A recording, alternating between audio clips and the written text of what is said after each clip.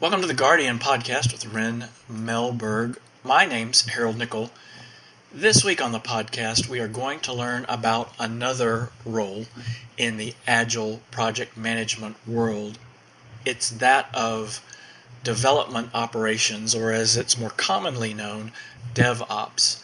Now, there are plenty of definitions of the term, and at first glance, it seems like it's a role that is very much an eye of the beholder kind of a thing, but I know that Ryn can give us something that's a lot more succinct, and all I can say, Ryn, is how about it? Can you help us peel away the layers of my confusion, at least, and give us a definition of DevOps? Sure. DevOps is the people, processes, and procedures responsible for the final push of code or product to production or to the market. That's in the simplest terms. So in Agile and SAFe, it is a method that stresses communication, collaboration, integration, automation, and other measurements of cooperation between the business, application development, and other IT functions. So like infrastructure, architecture, etc. They are often are responsible for establishing and maintaining the various environments, the development and integration standards and practices across multiple communication channels. So for instance, supporting the same product on the web that you do in mobile, that you do for a call center, etc., and also multiple platforms. So being able to support Apple and Windows is probably the most common and simplest example of supporting multiple platforms. Okay, well, that I was sure that you would know better, and at least I was right about that. So good.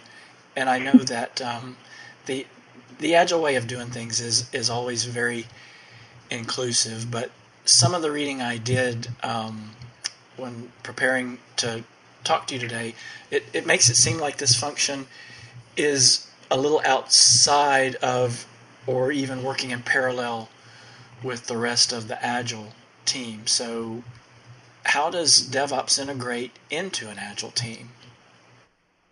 You're right, they are in parallel and they're a little bit outside. And the reason is because, well, a Scrum team or a set of teams like an Agile release train are focused on a specific product or software.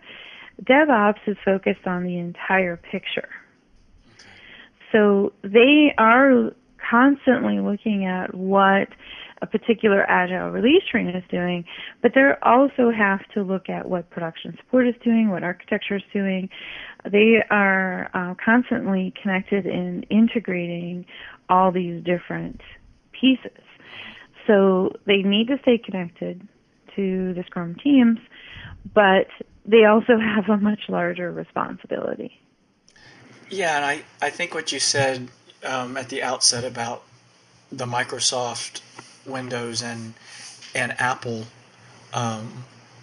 usefulness, that you could use something on a Mac or a traditional laptop or a desktop computer, that made it a lot clearer to me. So, and I'm sure it does to the listeners as well. And so DevOps it's very operational, like you said, and it works on staging environments, test environments, and deployment. So it's kind of it's very tactical. It's like a boots on the ground approach. Is that a fair statement? Yes, that's correct. Which is why they often set the standards for dev tools, as well as integration standards, code coverage standards, and even test automation standards. Mm-hmm. So, Ryn, I read too that DevOps operations staff uses a lot of the same techniques for their work as do developers and software code writers. How are DevOps and code writers' roles related, or integrated? Well, that's the thing, is they have to be integrated for the code to go into production and work successfully. And so they need to be developing and communicating with each other frequently. And it is a recognized best practice that they use the same development tools, standards, practices to help them avoid any problems with integration. It also makes it a lot easier to share a code base if they're all using the same tools and the same development standards. One of the examples that I always check when I'm looking at a prospective client's work, everybody has a website.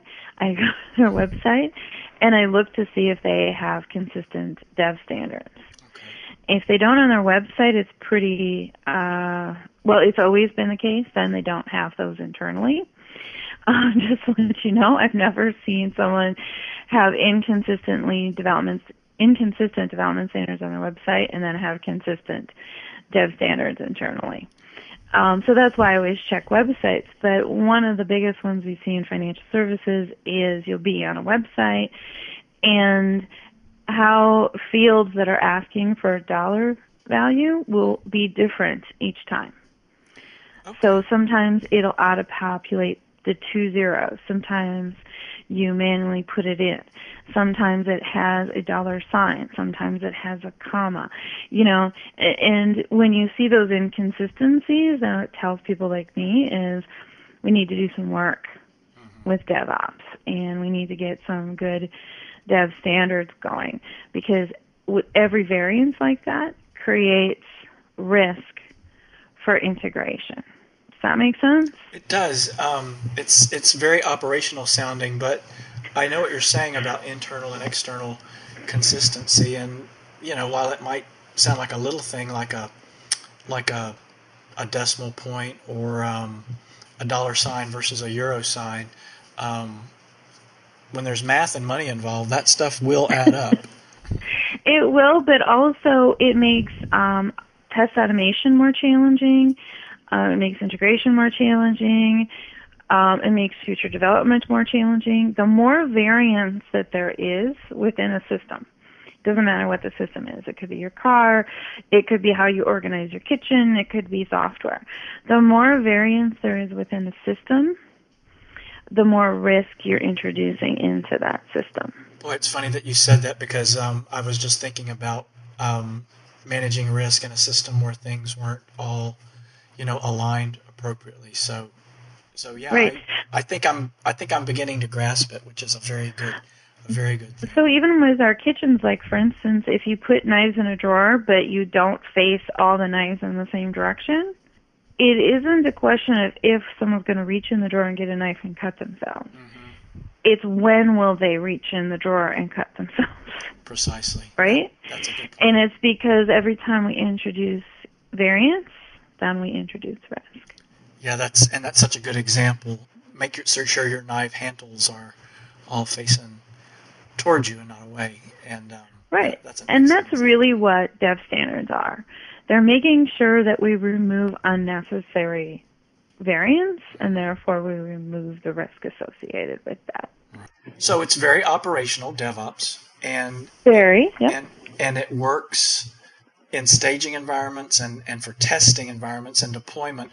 And I guess the analogy, I think your knife one was better, but it's like boots on the ground. It's very tactical. It's very implementation based. Correct. Okay. Correct. All right. So I guess to sum up the overall role of development operations, or DevOps, it is more hands-on implementation and orchestration of the outcomes the team is after, the outcomes the team wants, right? Correct. But again, it's not just for a single Scrum team or an Agile release train. It's multiple teams.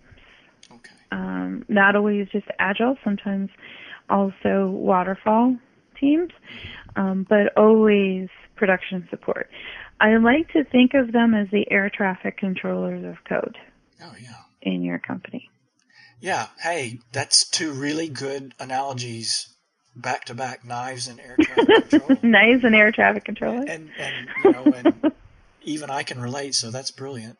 And sort of to get back, in the end, I think what it really hopes to bring to Agile is the understanding and practice that software isn't done until it's really done. It's successfully delivered to the end user, and it meets their expectations of what the commercial deliverable is really supposed to be, right? Correct, but we don't want to forget the other important business value components. It also assures that all code is integrated successfully with minimal human intervention. And we do that because that assures higher quality, faster time to market, and the overall process is less expensive, which is all those other business values, right? About cost management, time to market, so your company's competitive, and also higher quality, improves customer experience, and what we like to call customer stickiness, which is they stay stuck to you and don't go to your competitor. Right. That's also well said. And I think the alliteration of customer stickiness, or just stickiness in general, I think we all, once again, can certainly relate to that.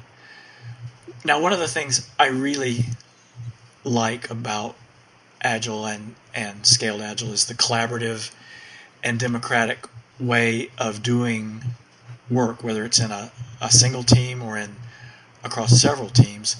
Does DevOps complement this egalitarian approach to project management, and would it be possible to get an example? Sure. Very much it does, and I've often worked with clients, as we've talked about here, with new implementations of enterprise or scaled Agile, and that's really when DevOps comes to its fruition, because they're now working with the architecture, usually the chief architect of an organization, as well as the release train engineers. And we're going to talk about, together, collaboratively, what are going to be the dev standards for our organization, how are we going to do test environments, how are we going to promote code from environment to environment, what are our code coverage standards, all those kind of things. And they're equal partners at the table, which means they're pretty much never dictating anything, but they're also not being dictated to. So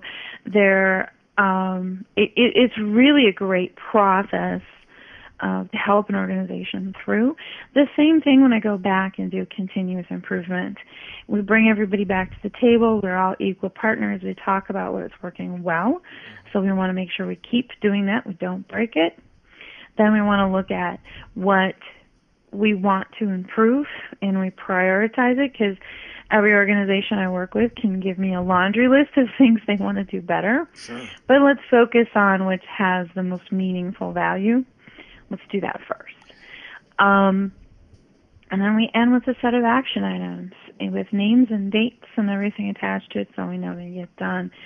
But it's really a great process to have everybody at the table talking as equal partners, collaborating on how we're going to approach the near-term future, and make sure that we continuously, as an organization, are producing a better product for our customers and better revenue for the company. Right, and that's the bottom line is always the bottom line, and I'm glad to hear that, because as somebody that's new to this topic, that very democratic way of working was really appealing. So, did the role of DevOps, did that evolve from some previously unrecognized need from the world of Agile and Safe? DevOps has been around for a long time, but as a subset of production support. Okay. As Agile has evolved, DevOps has been called out as a discipline and a focus. Okay. Then, with Safe and Enterprise Agile, production support is being merged with application development. so that the people who developed it actually have to fix it, which is across the board a best practice, because then you learn from your own code. But what that has resulted in then is, as production support is being merged with application development, then the importance of DevOps has been escalated. And they're much more visible and much more prominent in organizations now than they have ever been before.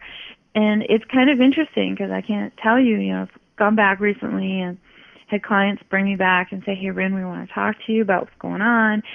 And, 5 years ago, I said DevOps and it was an alien term.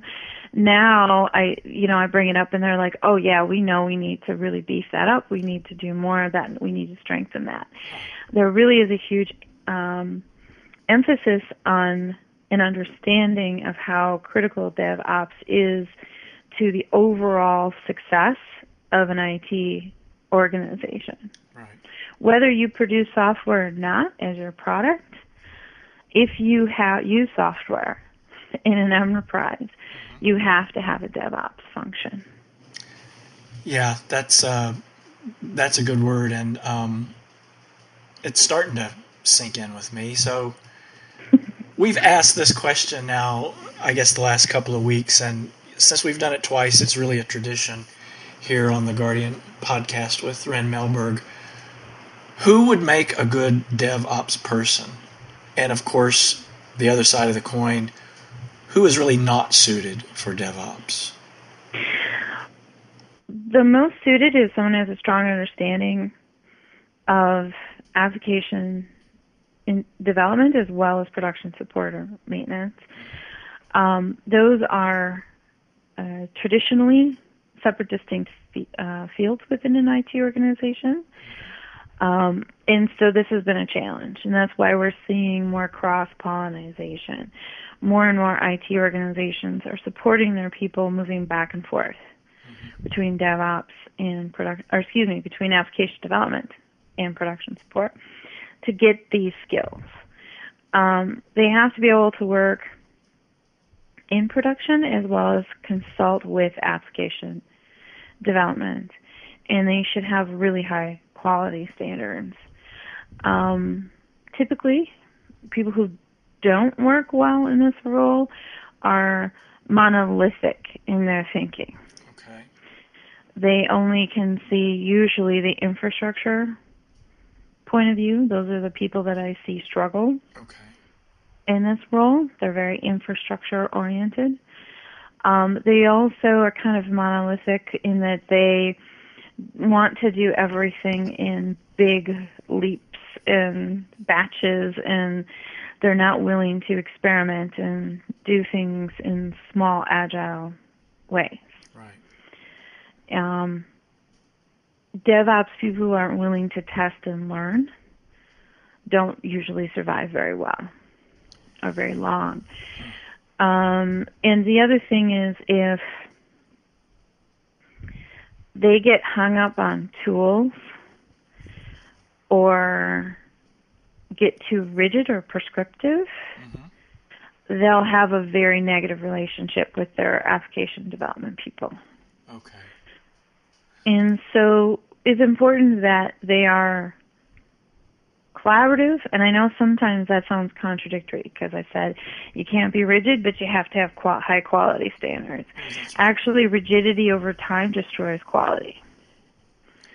So we have to always be looking at how to learn from our experiences to improve quality. So if we get too rigid, we can't do that.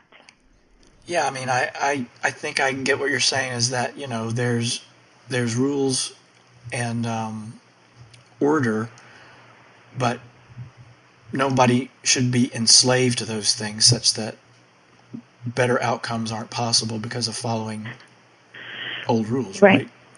We always talk about, or I always talk about, I shouldn't say there's a royal we, I always talk to my clients that we do the right thing because it's the right thing over following a plan or following a prescription or following the rule.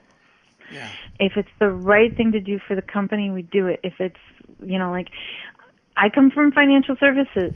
I can't tell you how many times over the years the audit and external regulators have supported me when I did the right thing for the customer. Yeah. Even if it wasn't following the rules by the word, every single time they said you did the right thing by the customer, so you did the right thing.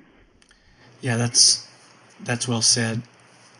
And one of the great advantages of the Agile approach is the speed at which products and projects are introduced to the marketplace. It seems like this could potentially create a conflict with the DevOps engineer who's focused on things like scalability and the Windows Apple compatibility issues, things like that. Is that a reasonable concern?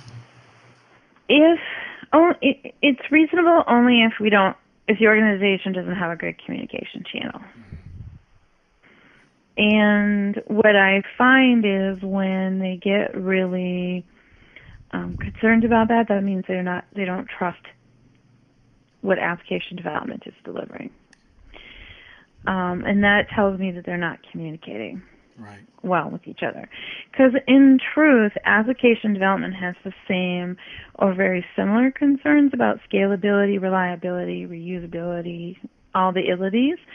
The difference is the scale. So DevOps is concerned about the entire enterprise. Application development is concerned about their particular product. Mm-hmm. But they have the same concerns, and they're driving towards the same goal. So they really are in a situation where one strengthens the other. So the better that application development is supporting scalability, reliability, reusability, then the more that supports it for DevOps. The more DevOps does that, the more it helps application development. They really are synergistic roles, but are heavily dependent on their ability to communicate with each other and collaborate with each other. Yeah, that's a good way of answering that. And it suddenly dawns on me that no one can see me nodding, so I better say something. So,